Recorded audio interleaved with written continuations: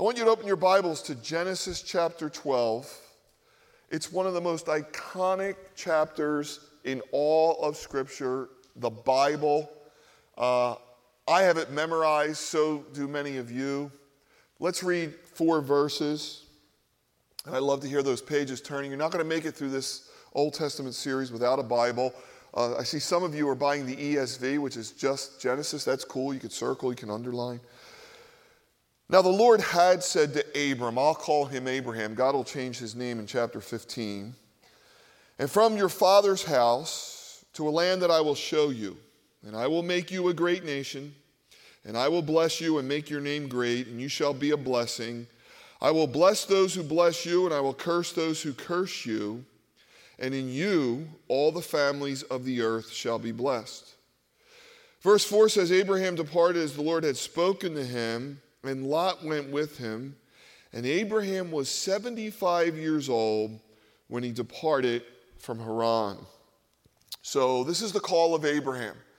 It's also the establishment of the nation of Israel. Notice the first time a nation is mentioned here, it's a nation in accordance with land. So we're going to talk about calling. We're going to talk about Israel. And remember last week when we talked about the flood, I told you it was like my sweet spot. Like I'm a student of prophecy. I'm a student of the flood, geology, evolutional. Well, this is another one of my sweet spots. I've been studying calling for 30-some years. It's why I read biographies. It's why we have so many guest speakers here. I am just overwhelmed how God can get a human being from A to B. How God accomplishes his work. I mean, it never gets old to me. So I've been studying this for a long time. I'm also fascinated about the nation of Israel. So we've hit another one of my sweet spots, but don't be impressed, all right? I'm out of sweet spots for a while. But I want you all to come back, so we'll kind of muddle through the rest of this together. Remember, we've looked at the downward spiral of sin for 11 chapters. Sin is so grievous that God destroys the world. But by grace, he finds Noah, and God starts over again. He tells Noah, be fruitful, multiply, fill the earth. But then we get to the Tower of Babel, and now man's going to make a name for himself. And God knows man, if God doesn't do something, is going to destroy himself, so God changes language. Anthropologists have no idea, no understanding, and if they do, not to belittle anybody, but the arguments are really weak, why we speak different languages. But God wants to begin again. And this time God will begin with one man, a seed that'll become a nation. Notice all the families, everybody's involved here. But it starts with Abraham and it starts with this nation.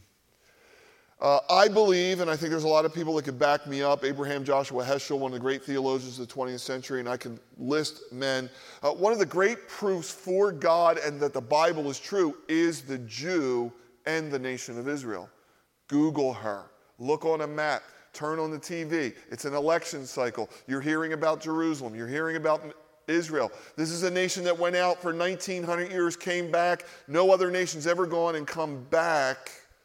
They speak Hebrew and have all their own nationalism like the nation of Israel. You live in a time few have ever seen.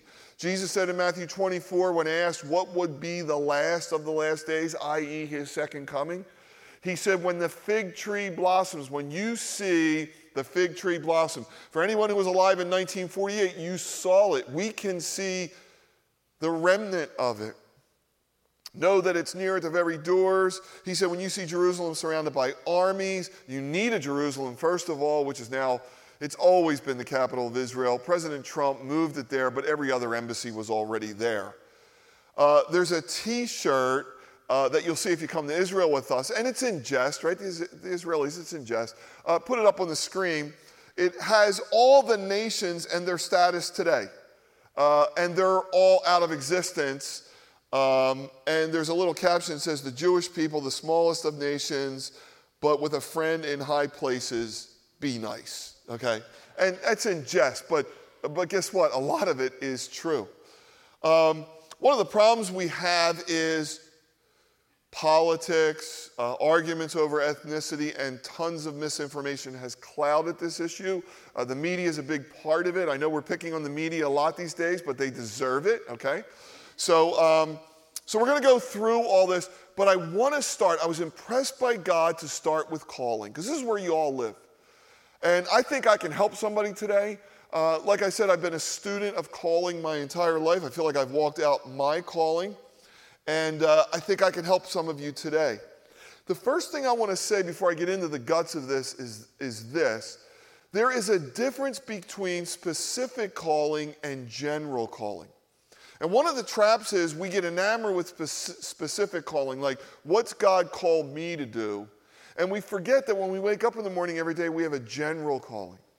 Peter writes this in 1 Peter, where he says, therefore, gird up the loins of your mind and rest your hope fully upon the grace that has been brought to you as obedient children, not conforming yourselves to your former lust, the old life, but as he who has called you is holy, you be holy in all your conduct. So every day, as we look in the mirror, as we get out of bed, we are conforming into the image of Christ. That's our calling. That's what I need to remember every single day. I'm trying to be more like Christ, less like Bob Gaglione. But then there is a specific calling God has for everybody. For Noah, it was build an ark. For Abraham, it started a nation. Some people, it's ministry. Some people, it's the marketplace. I talked about biographies. One of the people I'll be talking about is Scott Harrison, who started Charity Water. Scott has spoken from this stage. He leads one of the most stellar organizations, relief efforts in the world. And that's a specific calling. There's nowhere in the Bible that says bring clean water to impoverished countries. There's nowhere in the Bible that says start a church in Delaware County. So when we get into a specific calling, there's kind of an unseen roadmap we have to follow. And that's what I want to walk you through very quickly. I'm going to tell you the 4 things I know about calling. I could teach a Calvary campus on this. Very briefly, I'm going to walk you through a few things. If something helps, great. The first thing sounds elementary. We've got to remember it. That God longs to do a work in this world, and when God longs to do a work, it's always through people. It's always through people. You can't find one thing in the Bible that God has done where he didn't use the human instrument. Even writing the Bible, the most holy thing that we have, God used human beings. God longs to use us. Now, he could get a lot less trouble out of angels, I'm sure, but he uses us. So God has this wonderful pushback, and the Bible says the eyes of the Lord look to and fro. Think about this, to see who he can use. Sometimes we think, we're looking for something to do. God's looking for you. It's a beautiful thing. And so his eyes are going back to and fro. He's looking for people he can use. And what God generally does, I don't say it's all the time, is he finds a man or a woman, singular. Now, I know I'll get pushed back because a lot of what you're learning in the corporate world and even in the church is the power of teams, right? Teams are everything today. And I get it. I played college sports. Been a part of teams all my life. But the New Testament concept is the clearest, where Paul says we are the body of Christ, right? Every joint supplies. So when the body's working well, it's wonderful, right? When one little part of the body's out of whack, the whole thing's out of whack. So I remember years ago, I had bought a little pop-up camper and preached 3 services here, and we were going to leave for Lancaster and rigged up the camper, get there, set it up, sweating. It's like 95 degrees, and my son wants to pick up basketball. There's a lot of guys on the court. So I go there, and I think 30 seconds into the game, the ball hits my pinky, and it's like going the other way like an L. Like you want to throw up in your mouth if you saw it. I'm in so much pain. I'm like, somebody pull my finger. Nobody would, so they took me to the camp nurse. And I'm like, you got to pull this. And she's pulling, and she's like, I can't do it. So she sends me to the hospital, right? Now I'm drenched in sweat. Now it's cold. I've got the chills. The doctor walks in. He looks at it. He goes, how much pain can you endure? I'm like, how long is this going to be? He said 2 seconds. I'm like, do it. He pulls, I see stars, doesn't work. He goes, you're not going to believe this, but I've got to give you an injection. I've got to numb your hand. It's going to be more painful than what I just did. So he puts it right in between my joint.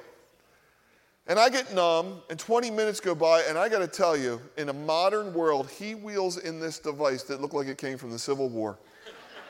Do you ever see the hangman apparatus? Has a little thing you put your finger in, and he and the nurse get on the other side and jerk it down, and I hear like a pop. And it's over. And for the next 3 days on the trip, I was in pain, a little pinky. In the quarantine, when I got over COVID, I got a toothache for 10 days. So my kids are showing me all these people are cooking and redoing their home and gardening, and I have COVID and then one little tooth. Like, you see the idea when one part of the body's out of whack? But when the whole body's working well, it's wonderful. Here's the point I want to make about the gifts in the body of Christ. There's a Romans 12:9 gift called leadership. It's not the supreme gift. It's not better than any other gift. Here's what leadership does. The book of Romans says, if you have that gift, lead with all diligence. Here's why. A lot is hanging in the balance. Leaders see farther than anyone else sees. Leadership is the engine that pulls the train, guys.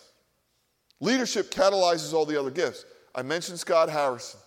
So here's a guy with a backstory. He's a nightclub operator. He's living what he thinks is the good life. He's making money. He's known. He's attractive. He's got it all going, right? Through a series of events, he gets saved. He goes on mercy ships. He finds out that one of the things that the world lacks is clean drinking water. And he starts charity water.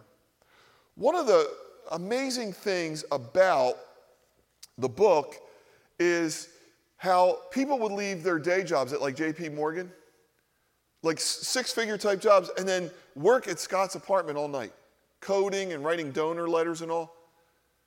So God didn't call a team. He called Scott, and then he put a team around Scott. So that's what the gift of leadership does. A.W. Tozer, I think, said it best. He said, a true and safe leader is likely to be one who has no desire to lead, but is forced into the position by the impress of the Holy Spirit and the external situation. And Moses and David, you can look at all the Old Testament prophets. He said, I can fairly say that most of these people were commissioned by the Lord of the church to fill a position they had little heart for. Moses, really had no interest in letting the people go. Jonah had no interest in going to Nineveh. Nehemiah was very comfortable in Persia. He had no inkling to go back and build a wall. The press came from God. So God raises up man. Now, the second thing I know about calling is when God raises up a man, he equips the man, and usually what that man or woman is equipped with is vision. Vision. Vision is a preferred picture of the future. It's something preferable. In God's mind, there would be a nation that would be a model to all other nations. That was God's preferred picture of the future, the new community. Vision's an overused word in our day, but there's power in vision. So when I worked at the Boeing company, it was pre-computer. No computers on our desks. I told my kids that one day. They're like, what'd you do? I'm like, we sent a man to the moon without a computer on a desk. But Bill Gates comes along and he says, I have a vision to put a computer on every desk. Becomes the richest man in the world. Steve Jobs outdid him. He said, I'm going to put a computer in your pocket. And lo and behold, that's what happened. Remember that kind of infamous, I used to love those Steve Jobs launches, right? Remember the time he had the iPad or iPod mini?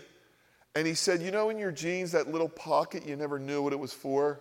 Well, now you know. You're going to put this little postage stamp device that has 10,000 songs. That was the power of vision. Now Elon Musk is going to take us to the moon and beyond, right? So God knows where we're going. But we're not talking about a man-centered vision. We're talking about a God-centered vision. What God drops into the heart of believers is a God-honoring vision of what he wants to do. And then it lines up with our gifts and talents, and the world has changed. Now, if we can't find in the Bible what we're called to do, how do we find it? Well, look at verse 1. God had said to Abraham. When Abraham leaves, it says, so he departed as the Lord had spoken to him. If you've learned anything from the Old Testament so far, is we serve a God who speaks. When God speaks, things happen. The world's created. Hebrews chapter 1 says that the God spoke to the fathers through the prophets, but in these last days he's spoken through his Son. Jesus is the final revelation. That doesn't mean God has stopped speaking. For you, those of you who are newer to the faith, sometimes you'll be hanging around Christians maybe at the table and you hear somebody say, God told me. Like God told me to go to Westchester. God told me to marry this dude, whatever. And you're like, these people are weird. Like, how come they're hearing God and I don't hear God? Well, it's not an audible voice. It's the still small voice of God. What they've learned to do is hear impressions or leanings or promptings or what you call nudgings from God, right? Like, I just had this impression that God wants me to do this. So starting a church in Delaware County was an impression that we had. And then God proved it out. In the Q&A last week, I was all read up, right? I thought, wow, people are going to try and ask me these questions about cubic feet of the ark and geology, and I'm reading all this stuff. And a lady said, you talked about Led Zeppelin a couple of weeks ago, and the fallen angel and the Swan Song label. What's that all about? And I'm like, oh my gosh, yeah, I got to remember, this is where people live. And I was so excited to tell her. I said, I was a young believer, and I would drive all the way to church listening to rock music and all the way home. Never thought anything of it. And in a series of events, God began to deal with me on that. And I was going to a Van Halen concert. I had bought tickets for this before I became a Christian, and I went to that concert, and a lot of the old man was coming back, right? But the final song, if you know anything about Van Halen, is they have a song called Running with the Devil. And I looked around the arena, and 18,000 people with their fist in their hand are singing Running with the Devil. Now, they have no idea what they're doing. But God spoke to me in that snapshot and said, this is the world I want you to walk away from. And the reason I brought it up to that woman was because if somebody told me from a pulpit not to listen to Van Halen, it would have been legalism. But because God spoke to me, like Abraham, I obeyed. Like Paul, when I was a child, I did childish things, and then I put childish things away. So this is the walk of faith. This is the life of faith. Campbell Morgan calls it the disturbing voice of God. Do you know why he does that? Because God has a way of speaking disequilibrium into our lives. He takes a life that's comfortable, predictive, and he messes around with things. He really does. And you look and you say, well, why does God do this? I got to leave family, I got to leave this, I got to leave that. And of course, there's a side of the church that makes God out to be a bad guy. Can you look at the text one more time? Let's see if this is a fair exchange. Okay, leave what you know, and here's what I'm going to do. First of all, I'm going to make your name great. Like 4,000 years from now, a third of the world's population will reference their faith back to you. I'm going to bless you. I'm going to make your name great. You're going to bless all the earth. See, God will never be our debtor. God is asking us to exchange because he wants to give us something more grand, right? There's a word that gets repeated 5 times in verses 2 and 3. Do you know what it is? Blessing, right? So there's people that say, don't read the Old Testament because that's a mean God. You have to look at Jesus. So we've already seen the good God of Genesis, right? It was good, it was good, it was good. Now you're looking at a blessing God. Not a cursing God, a blessing God. A God that longs to bless. This is the God that Jesus knew about in the temple when he was 12 years old. So I want to ask you a couple questions. What's God speaking to you these days? Are you listening? Is there a disturbing voice speaking to you? Is God dealing with lifestyle changes, career changes? Can you look in the rearview mirror and see the blessing God has brought on your life when you've walked with him? If this is all new to you, or even if you want like a recap, there's a wonderful book out. It's probably the best in class by Dallas Willard called Hearing God. I highly recommend it. Third thing I know about calling is to go up, you have to give up. Now, I'm pretty sure I stole that from John Maxwell. I have to go back and look. If we were in the academic world, this would be plagiarism. In the church, it's just research. So there's nothing new under the sun. I wish it were another way. right? I wish God would have come to me in my 20s and said, look, leave your job, leave everything you know, and I'm going to give you 25 acres in Chadds Ford. You're going to build this wonderful church, and you're going to have this great staff, and you're going to go on mission trips, and 1,500 people are going to get baptized, and, all right, God, I'll sign on the dotted line. We all would, right? But God doesn't do that. Basically, God says, leave, and then he gives no details. Right? He doesn't tell us where it is, how it is. And again, think about Abraham. This guy has 318 trained servants. He's rich in livestock and possessions. He's an urban dweller. He lives in the most prestigious, advanced society of that time. He lives near the Euphrates River. They have modern medicine, modern mathematics. They even had beer, for crying out loud. This guy sat around drinking craft beer, looking at high rises. Like, he's an urban dweller. God said, no, you're going to go to Canaan. This is a suicide mission. And then he's got to tell his wife, hey, honey, pack everything up. Kind of like the hillbillies. We're getting out of here. We're going to a place. Where are we going? I don't know. Wives aren't into that kind of information, right? They want to know details. These are real people. The exchange is that God's always going to do something beyond anything you've planned. Hebrews 11:8 says, by faith Abraham obeyed when he was called to go out to the place to which he would receive the promise. And he went out not knowing where he was going. He didn't know the outcome. All he had was a promise. It's all we really have. Scott Iverson never knew what Charity Water would become. I never knew what this church would become. I think of all that I would have missed. And so the great exchange is, God's like, look, I'm going to do something far beyond anything you ever thought. The problem is, look at the words in Hebrews 11:8. Obeyed, faith, and waiting. We're not good at any three of those. That's the problem. We're not good at waiting, we're not good at obeying, and we're not good at walking by faith. We want to see it all. So young kids come here and they see this and they think, well, I would do this and I would do that and I would change this and that. And they have no idea of the day of small things. Now, here's the beautiful thing. God calls Abraham at 75 years old. I'm one of those people when I read the Bible, like, why do we need that information? Why do I need to know Abraham's 75? Well, part of it is because God's going to say the heir has to come from your body. So God's trying to show whatever's done here is by my spirit, not by your methodology. But I'm also enamored with the idea that God's not done with us. If you're not dead, he's not done. Now, does God just call old people? No, because an angel would appear to a 16-year-old girl and say, you are highly favored among heaven, and you will bring forth a son, and we'll call his name Emmanuel. Timothy was told by Paul, don't let anyone despise your youth. God uses young and old. What I'm trying to say is there's a cost. Jesus said there's no one who's given up houses and lands and family who God won't, give back in this life and in the life to come. Fourth thing I know about calling, it's not the final thing, it's just I'm giving you these four for some reason. There's no turning back. This is weird. There's probably 5 other things I could have done or would have wanted to do with my life, but I couldn't. There's days when I look at my calling and I'm miserable. There's days I turn from my calling and I'm miserable. I know this. It's my calling.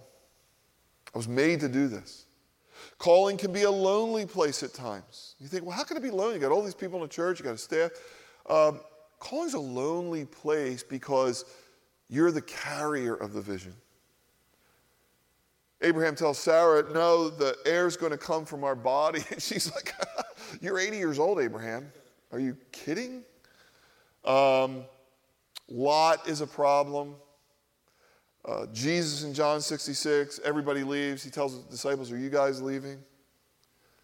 The question in this area is, do you know your calling? Now, we know our general calling. Do you know your specific calling? You might not know it yet. I would fast and pray about it. Brad Lomenick in H3 Leadership said every leader, no matter how young or old or accomplished, should regularly reflect on his or her calling. Now, Brad makes it really clear that your calling is your purpose. It's your guiding light. It's a string that connects all the dots so others can be fulfilled. Now, don't mix calling with your job. Some people, their job is their calling. Let's say you drive for Greyhound Bus. Well, that's your job. You put food on the table. I work for the Boeing company, right? My dad was a landscaper. But there's something to live out. There's a way we were made. I just ran into Reggie. Reggie's been in our church forever, and he pointed at one of the ladies who was sitting at a kiosk for candy that we're collecting for trunk or treat, and he said, that woman is why I passed high school mathematics. Some people are wired to do that. That's their calling. Some of it's marketplace, some of it's ministry. Brad makes a big distinction between your calling and your assignment. So I'm called to lead and teach. Right now my assignment is Calvary Chapel, Delaware County. So your calling and your assignment are two different things. Do you know your calling? Have you reflected on it? If you want to read about calling, I still think Os Guinness' The Call is the best book I've ever written. So what was Abraham called to do? He was called to plant the seed of a nation. This is a high calling. Notice the words used here, land and nation, right in the same verse. Nations have land, right? That's bigger than you think. Sometimes we think, well, this people group was here first. Oh, no, there's been land rights, I'll show you in a few minutes, for thousands of years. A nation, this is from Yoram Hazani, The Virtue of Nationalism. A nation is tribes. Most people were tribal. And then once the tribes got large enough, if they had a common language, religion, and a past history, they would act as a body for the common good and defend their nationalism, right? So Israel was called to be a nation. Now, we talked about land. If you go just 3 chapters over, chapter 15, there's actually a title deed to this land. In verse 18, on the same day the Lord made a covenant with Abraham, saying, to your descendants I have given this land from the river of Egypt, that's the Nile, to the great river, the Euphrates. And he goes on and names all the territory they would take. I don't know if most of you know this, the Middle East that you see today is a creation of modern man in the 20th century. There was never any such nation as Syria or Jordan or Iran or Iraq. They never existed in history. That was carved up by Europeans. The problem is the Europeans didn't know a lot about Islam. They didn't know about Shiite Muslims, and so they just made these rogue dividing lines, and that's caused all the problems we see today. People that live in Iran are Persians. They're not Arab. Neither are the Egyptians. They're Egyptian. The Arabs come mainly from Saudi Arabia, and we'll get into that in a few minutes. So you're looking at a very interesting picture when you talk about the Middle East. This title deed, by the way, would have been all of Lebanon, all of what we know as Jordan, all that we would have known as Syria today. God said, this is the land. Now, I'm going to put a little disequilibrium in your life for a few minutes. Please don't quote me out of context. Every time election season comes, we like to quote this verse. My people who are called by my name, you all know this, humble themselves and pray, I will hear and I will heal their land. Right? Now, in context, that principle is true. Right? I really believe if a group of people humble themselves, I think God will come and heal your house. He'll come and heal your land. I also believe if no one prays, God will come and heal your land. Because nobody in Nineveh knew God, and he sent Jonah. That's a whole other story. That's the goodness of God. That's the sovereignty of God. Can I ask you a question? When the Bible says, if my people call on me, humble themselves and pray, who's God talking about? It's talking about the Jews. And the land is always Israel. Now, as Americans, we have a high view of America, and we should. It's one of the greatest nations ever been. It's a guiding light. This is why everybody wants to come here. It's an idea. I get all that. I love the country as much as you do. We have mistakes in our past, but we're still the greatest thing going, in my opinion. America is not a Christian nation. Only people can be Christians. There's nowhere in the Bible where a nation can be Christian. In fact, in Revelation 4, it says around the throne of God was every tongue, kindred, nation, and tribe. This whole idea of a holy Roman Empire or a holy whatever set of nations is not anywhere in the Bible. Some people want to know, why in the world would God choose one people group over another? Well, God had to start somewhere. And even in the Bible, God says, look, don't get proud. I didn't choose you were the greatest. I chose you because you're the least, so that when I do what I want to do, my glory might come out. God had to start somewhere, and remember this. Through you, all the families of the earth will be blessed. Israel was never to be an imperialistic nation like the nations that surrounded her. What she was going to export was the Word of God, prayer, and ultimately Jesus Christ. That's what it was all about, this new model community. All the nations will be blessed. The Jews aren't better than anybody else. If all this is giving you disequilibrium, look at Psalm 147:20. It says, God declares his word to Jacob, his statutes and his judgment to Israel. He has done this for no other nation. No other nation. Israel, the people of the land, mentioned 2,500 times in the Bible. If you add the word the Jews, another 1,000 times. Jerusalem mentioned 500 times, not once in the Quran. Never mentioned. Psalm 132:13, the Lord has chosen Zion. That's another name for Jerusalem. He has made it his habitation. In other words, God said, this is where I live. Hence, we call it the Holy Land. While we're talking about land, I want to talk to you about Zionism, because you'll hear this argument. Theodor Herzl is the father of Zionism. Zionism is the political movement that led to the establishment in 1948 of the nation of Israel. Herzl, for a long time, was having Zionist Congress in Europe and such, and it was really the Holocaust that moved the ball up the field, right? Here's what you need to know. When David Ben-Gurion stands up and says, this nation shall be called Israel, there's a picture behind him. That's Theodor Herzl. Do you know Herzl never, ever believed that the place the Jews should go was Israel? They were looking at Uganda. They thought South America was a better place. It was safer. It was actually Christians that came along and said, no, we think you guys should go back to the land. I love when we're in Israel, my Jewish guy, Daniel, who I've known for 20 years, if we have a long bus ride, he pulls down a map and he walks everybody through political history. And somebody always raises their hand and says, oh, wait a second, Dan, you're talking about all this politics. What about God? Wasn't God in this? And then Daniel, he's not a believer. He just shrugs his shoulders and goes, yeah, it was both. You know, we're like, yeah, God uses people is what he's saying. When the Bible talks about nations, it calls them beasts. Daniel, right? A bear, a lion, winged animals. They got, devouring. These are faceless entities. The nations that surrounded Egypt that were foretold in Daniel, Egypt, Greece, Persia, Rome, Babylon, and a rebuilt European, some kind of community in the last days, were all imperialistic, world-dominating empires. What that means is, rather than be nationalistic, they wanted to take over the world. This is fascinating because you and I live in the day of the New World Order and global alliance. We hear these words tossed around. Those are imperialistic words. Stalin, Mussolini, Napoleon, all look, the woman's been trying to ride the beast through all of history. This is Satan's ultimate plan. England, United States, to some degree, were imperialistic at times with colonization and so forth.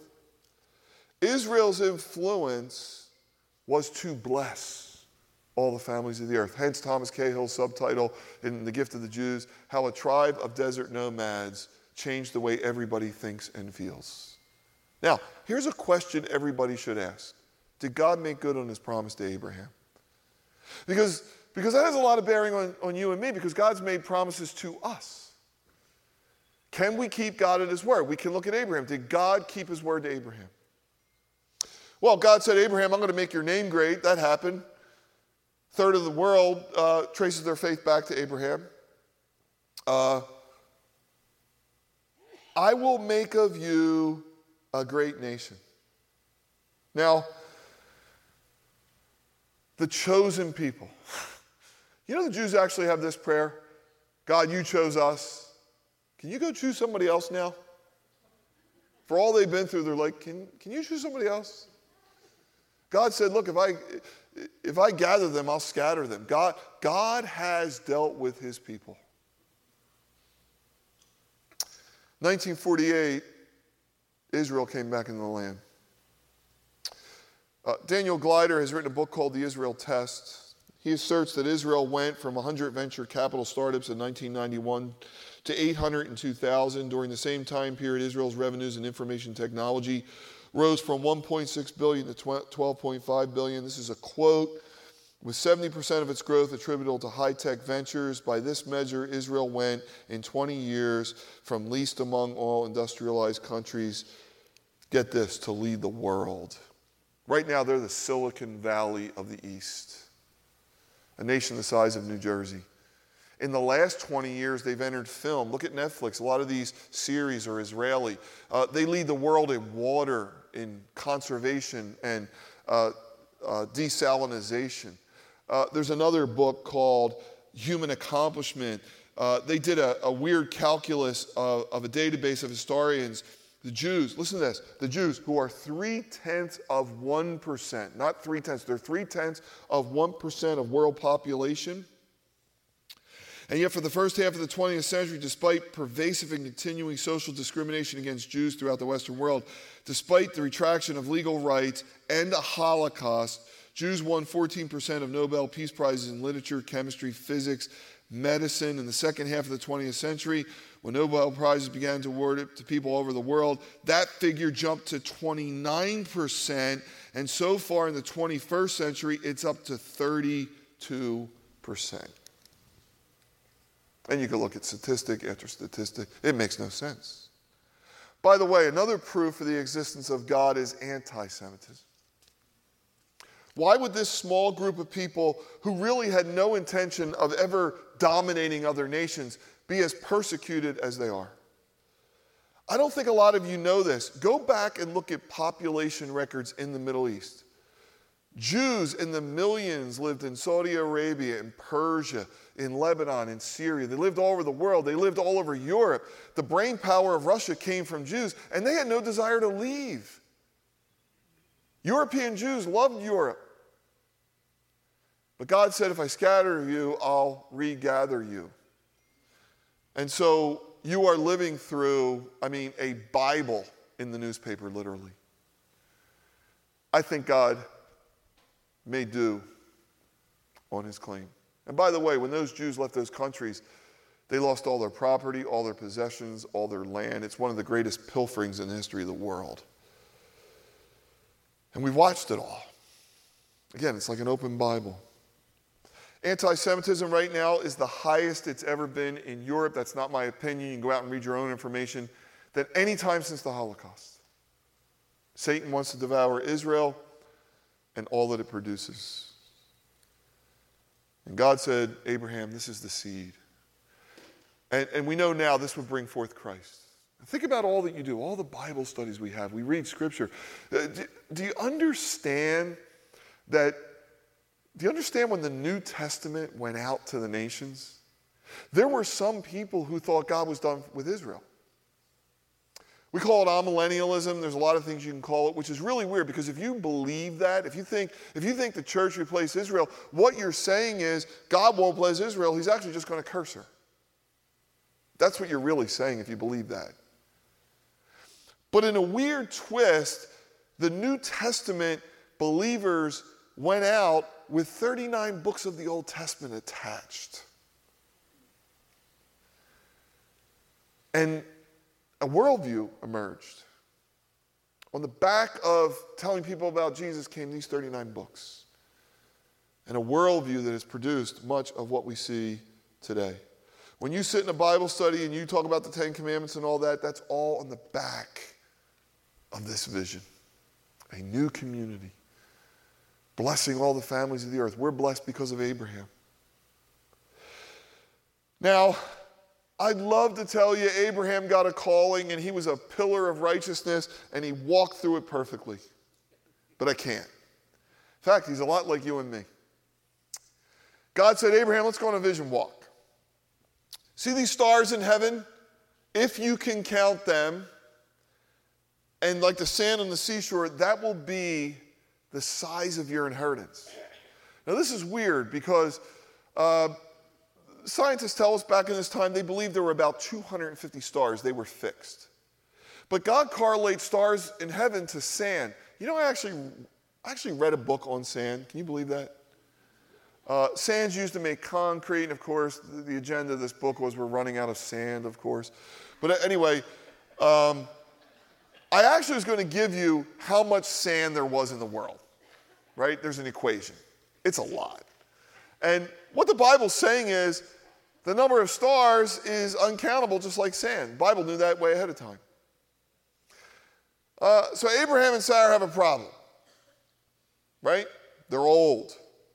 God tells them to go to Canaan. They go there. They don't like it. They go to Egypt. And Abraham has this wonderful plan. Look, I know you're 80 years old, but you're still pretty hot. When we get down there, Pharaoh's going to want to take you into his harem. And here's what you're going to do. Tell him you're my sister. And he goes through that whole ordeal. And finally, Pharaoh finds out. And now we got Pharaoh lecturing Abraham, the man of God, on ethics. But this is what we all do. We take matters in our own hand. It's not only Abraham, it's Sarah. She looks at Abraham and says, Abraham, the air is supposed to come from my body. Remember, she laughed.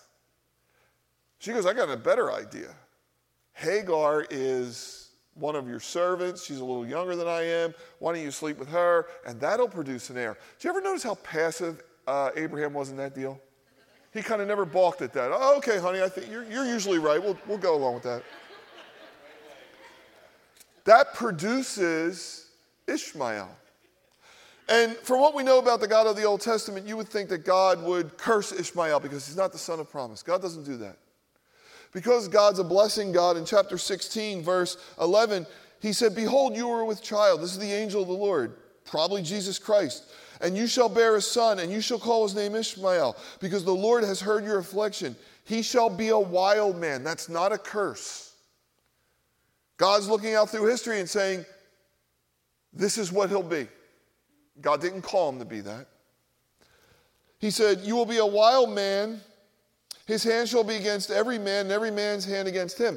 Believe it or not, the Arab world has more resources, more land. If they ever came together, they could probably take over the world. But God said, I'll make Ishmael a great nation, and he has. Later, when Isaac comes along, Sarah wants to get rid of Hagar. And God says, no, I won't allow it. So this idea that God chooses favorites doesn't exist.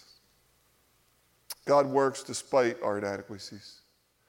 Now, Abraham's learning. This is the last thing I'll share with you. There's 7 appearances where God comes to Abraham, and he's growing, he's learning, just like all of us. I love this scene that happens where he and his nephew Lot come into the land, right? You ever have like one piece of chocolate cake left, and you got to split it with someone, you always tell them you cut it, right? And everybody cuts it down the middle, because what are you going to do, right? Even though we probably want more. Well, Lot looks at the land near Sodom, and he's like, this is great land, and he takes the best. Gets him in trouble. These kings come, they raid, they take a spoil, they take Lot. Abraham has to go and rescue him. Abraham takes 318 of his trained servants. He rescues Abraham. In chapter 14, verse 18, it says, Melchizedek, this is a king of Salem, may have been Jerusalem, city of peace, brought out bread and wine, and he was the priest of Most High God. Now, that's strange. Kings and priests never mixed. And he said, blessed be Abraham of the Most High God, possessor of heaven and earth, and blessed be God Most High, who has delivered your enemies into your hand. And it said, Abraham gave him a tithe of all. Now this other king comes along, he says, Abraham, look, take whatever you want. This is the way of the world. You're an amazing man. And men with power keep what they want. They cut inside deals. Instead, Abraham gives this man a tithe. First time the word tithe appears in the Bible. It means a tenth. It means off the top. What Abraham's learning is that he can be generous because there's a God that resupplies. That he doesn't have to withhold because in a world of scarcity, God will continue to give. And of course, this has come all the way down into our day. And I love how this plays out. The king of Sodom said to Abraham, give the persons, take the goods for yourself. Abraham said to the king, I have raised my hand to the Lord, God Most High. He possesses heaven and earth. That I will take nothing from a thread to a sandal strap. That I will not take anything that is yours, lest you say, I made Abraham rich. Abraham said, I'm tired of taking matters into my own hand. I want to look around one day and say, the Lord has blessed me. Now maybe the Lord can use other people. And the Bible says the wealth of the unrighteous laid up for the just. I get all that. But Abraham's saying, I'm going to do the right thing. And he blesses God and God blesses him. The problem is God's going to ask for more than a tithe. Genesis 22, God's going to say, Abraham, take thy son, thy only son, the son that thou lovest, and take him to a place and offer him there as a sacrifice. It's the first time love appears in the Bible. We'll spend all next week on this. What that sacrifice meant, what it foretold, what it means to you and me.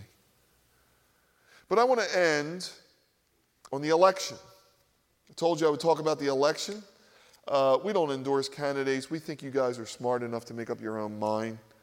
But because we're here talking about nations, I think what I said earlier, America is not a Christian nation. Now listen, we have amazing churches.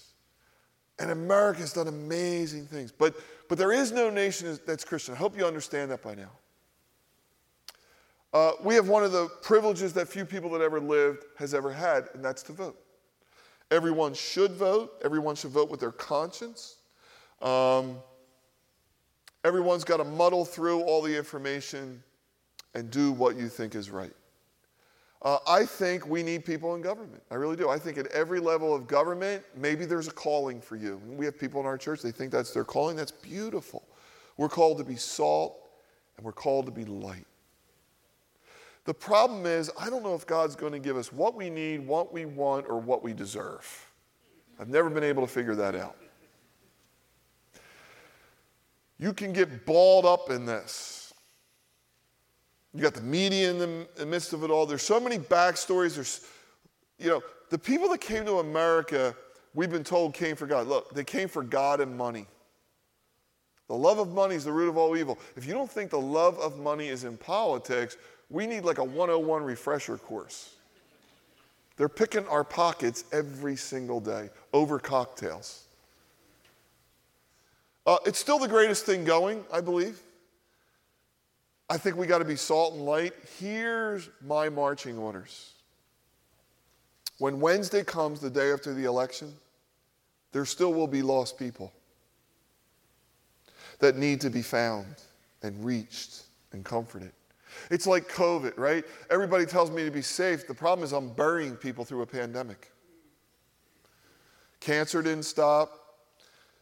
Domestic beatings haven't stopped. Car accidents haven't stopped.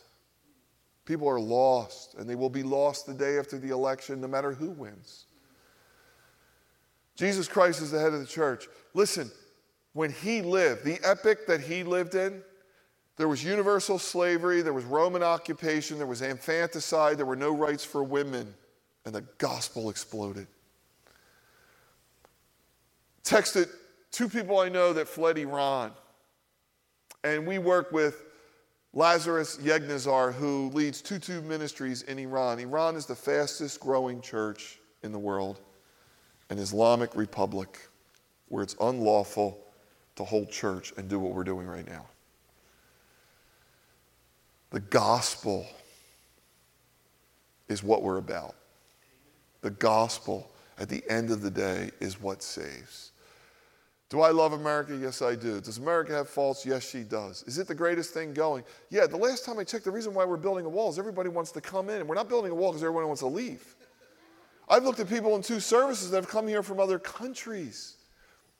I'm 3rd generation immigrants. It's the land of opportunity. Nations will rise up against nations. War and famine, all this is coming. Jesus said, you need to be about your Father's business. That's what it's all about.